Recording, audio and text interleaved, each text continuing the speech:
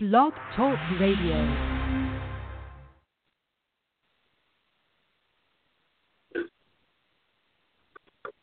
Let us pray. Heavenly Father, thank you for all you do.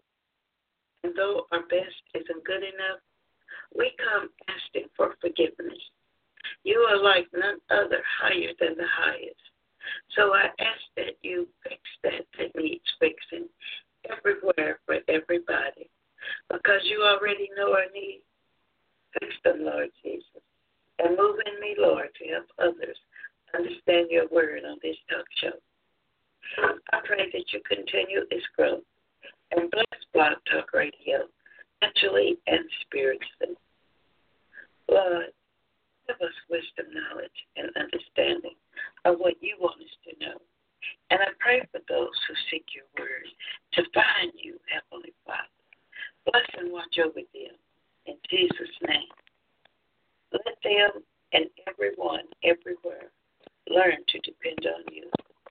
And those who have found you, strengthen us, Lord. Lead and guide us not into temptation, but help us to just walk away. Bless those, Lord, who are struggling and those not struggling. Today, Heavenly Father, for ourselves and others. In Jesus' name I pray. Amen. Before I start, let me again thank God for guiding me, and I pray for everyone's understanding of His Word. And as always, I thank Brandy's Place and Minister Joel Lewis for giving me this opportunity. I'm here 3 Wednesdays a month, 8 to 8:30 a.m. Plus on Facebook, and peace, keep God first. You're welcome to join our group 24 hours with questions, answers, comments, recipes, jokes, and much more. Due to time on Blog Talk Radio, I will give you the outline of each chapter and comment on some verses. Now, let us get into our lesson. Our lesson comes from 2 Thessalonians chapter 2. Our outline for this chapter is as follows. The apostle is very careful not to spread any more false rumors into which some of them had fallen, speaking of the Thessalonians, concerning the coming of Christ as being very near, verses 1 through 3. Then he proceeds to confront the error he cautioned them against by telling them of 2 events that were the coming of the Christ. Before the coming of the Christ was a general apostasy and the revelation of the Antichrist. And the apostle tells them many remarkable things about the Antichrist in verses 4 through 12. He then comforts them against the terror of this apostasy, and he exhorts them to steadfastness in verse 13 through 15. And he concludes with a prayer for them in verses 16 and 17. This was a big mix-up to them of the coming of Christ or Judgment Day. So Paul is writing, letting them know that Judgment Day is not near, that there is a misunderstanding, and there is no need to be afraid. It's just another false rumor. This is another reason that we need to study God's Word so we know the truth. If these mighty Thessalonians became afraid, who were God's chosen people rooted in His Word, imagine what we would be like in their shoes. But for whatever reason, some of them pretended that they had the knowledge or the prophecy of his personal revelation with the Spirit, or from some words that they heard from the apostle when he was with them, or some letters he had written, or they pretended that he had written to them, or to some other person, and that other person told them. So you can see why the Apostle Paul is careful about what he says. So the apostle is careful to rectify this mistake, and he wants to prevent the spreading of more rumors of false teachings, because some of them had fallen from grace, and they had been led astray by the false teachings, these Thessalonians, saying that the day of the Lord, the coming of Christ, was very near. And some were saying that it had already come, and some were saying that it had already gone. But Paul taught them, come, not came and gone, but their minds had started to wonder, and they scared the Thessalonians. So Paul is writing them one more time, clearing up the coming of Christ. Now we know from 1st and 2nd Thessalonians that there was a great love between God, Paul, and the Thessalonians. And one thing for sure that Paul was not going to do, he was not going to leave them being deceived. He loved them too much, and they loved him. They were products of God's grace, and God blessed them all. They lived comfortably in peace. They had all the things it needed. They were the perfect examples of Christians. They had salvation, and they trusted and believed in Jesus Christ through the Father, while the Holy Spirit abided in them.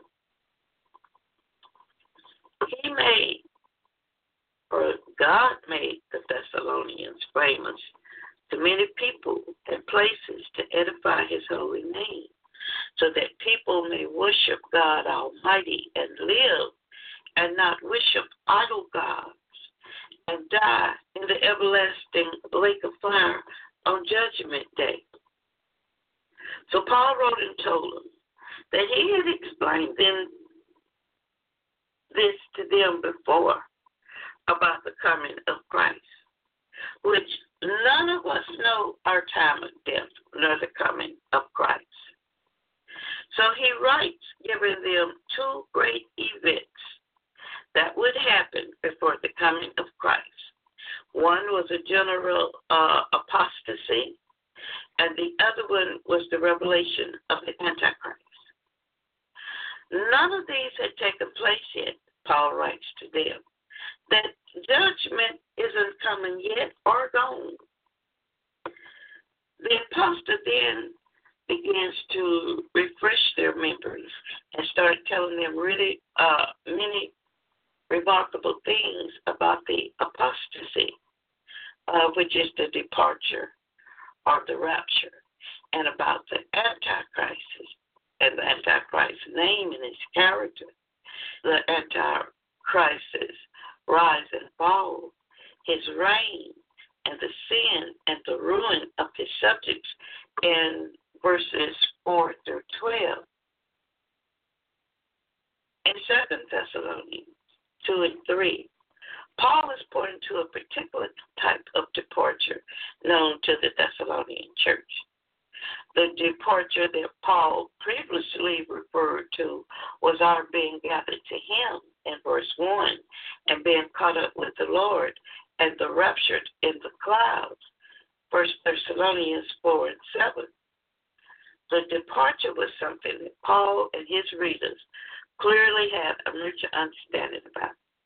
Whatever Paul is referring to in his references to the departure of the apostasy was something that both the Thessalonians believed, and he had discussed it fully with them when he was among them. But since he's locked up and he can't get to them, so he writes this to them, and he writes it all over again. That was a lot of writing. Paul says in verse 5, He asked them, don't y'all remember that when I was with you, that I was telling you these things? But when Paul heard what was going on, he went to their rescue by writing them, because this had confused them, because Paul offered great hope in the first letter of a departure to be with Christ and a rescue from God's wrath. Now, a letter proposing to be from Paul seems to say that they would first have to go through the day of the Lord. So Paul clarifies his prior teaching by emphasizing that they have no need to worry, that they could again be comfortable, because the departure that he discussed in his first letter and in his teachings while he was with them, it was still the truth. So now that he's gotten them to understand that, the apostle flips the script again, and he explains to them how the Antichrist would take his rise from his general apostasy or departure or rapture.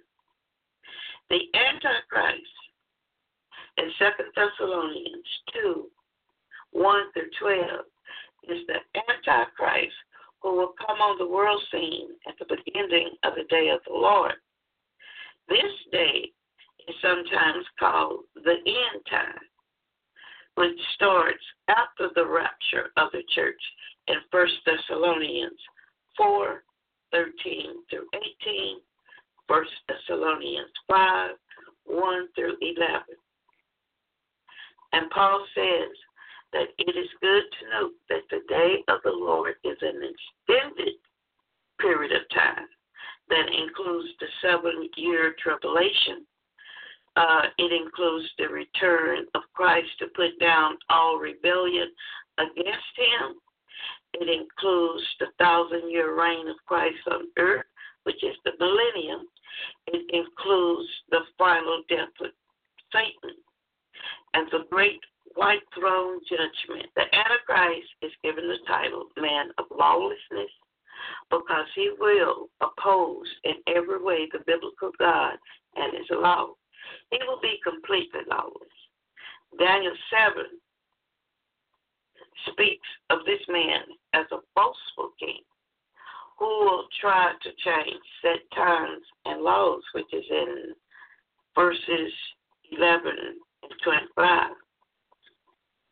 And Paul told them that this Antichrist will come offering a false peace to the world, and will, with his charismatic personality, incredible promises, and breathtaking miracles, he's going to unite all nations politically, economically, religiously, and under his leadership. And at the same time, he's going to make a covenant with Israel for 3.5 years, Daniel 9 and 27. 7 indicates 7 years. In the middle of the 7 years, the Antichrist will break his covenant with Israel and stop their sacrifices. And he's going to enter the temple to set himself up as God and demand worship. It's in 2 Thessalonians 2 and 4. This is the abomination that causes dissolution that Jesus spoke of in Mark 13 and 14. Now, Satan is going to work through the Antichrist by possessing and controlling the Antichrist. Satan is going to be worshipped in the temple where the biblical God is to be worshipped. No wonder the Antichrist is called the man of lawlessness. To act as God is the ultimate rejection of the biblical Bible characters and laws. This action of the Antichrist is going to cause a disruption in his worldwide kingdom, and it's going to forces from the east are going to gather together to fight against him.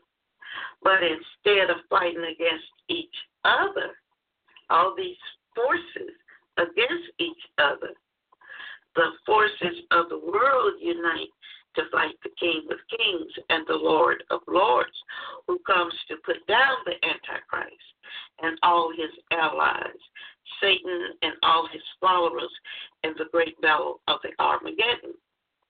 Revelation 16 and 16, Revelation 19 and 19. And of course, the Antichrist loses the battle. He and his false prophets are then cast into the lake of fire in Revelations 19 and 20. The Word of God and Jesus Christ will be the victor. Revelations 19 and 13. A quick observation of the happiness in our world today reveals that lawlessness is on the rise and is going to continue to increase. And when the Antichrist appears on the scene, he'll be welcomed with open arms.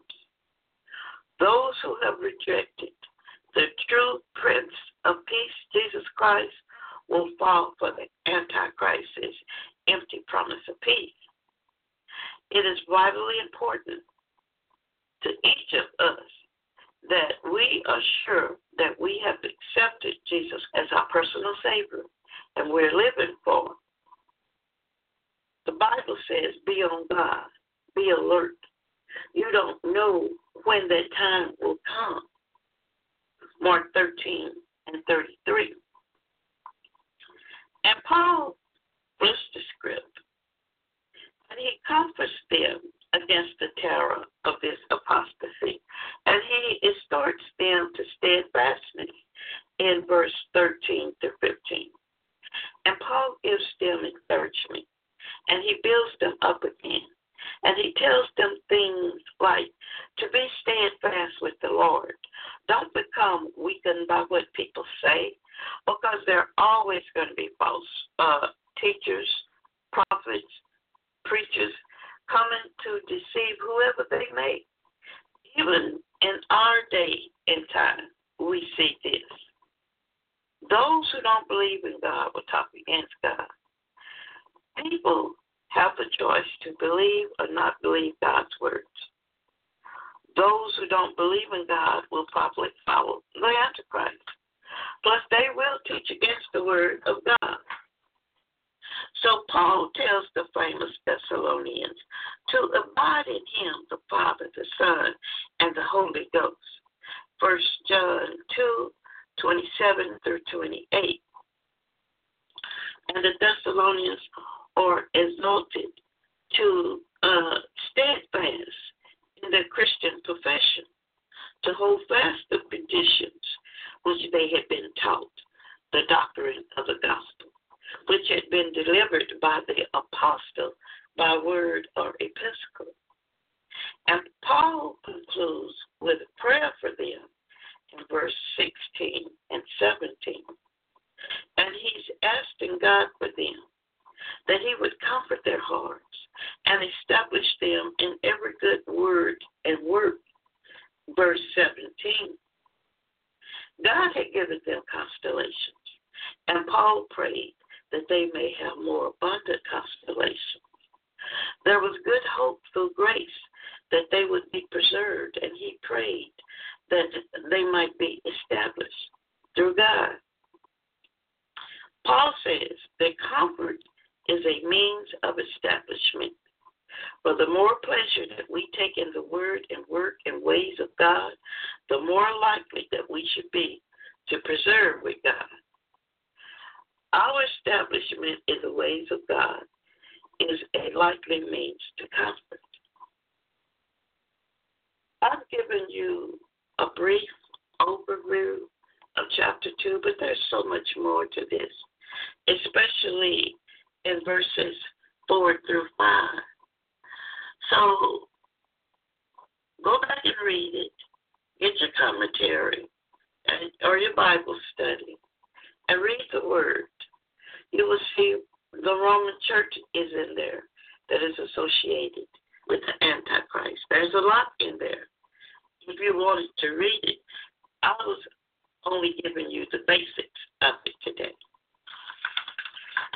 This ends our Bible study.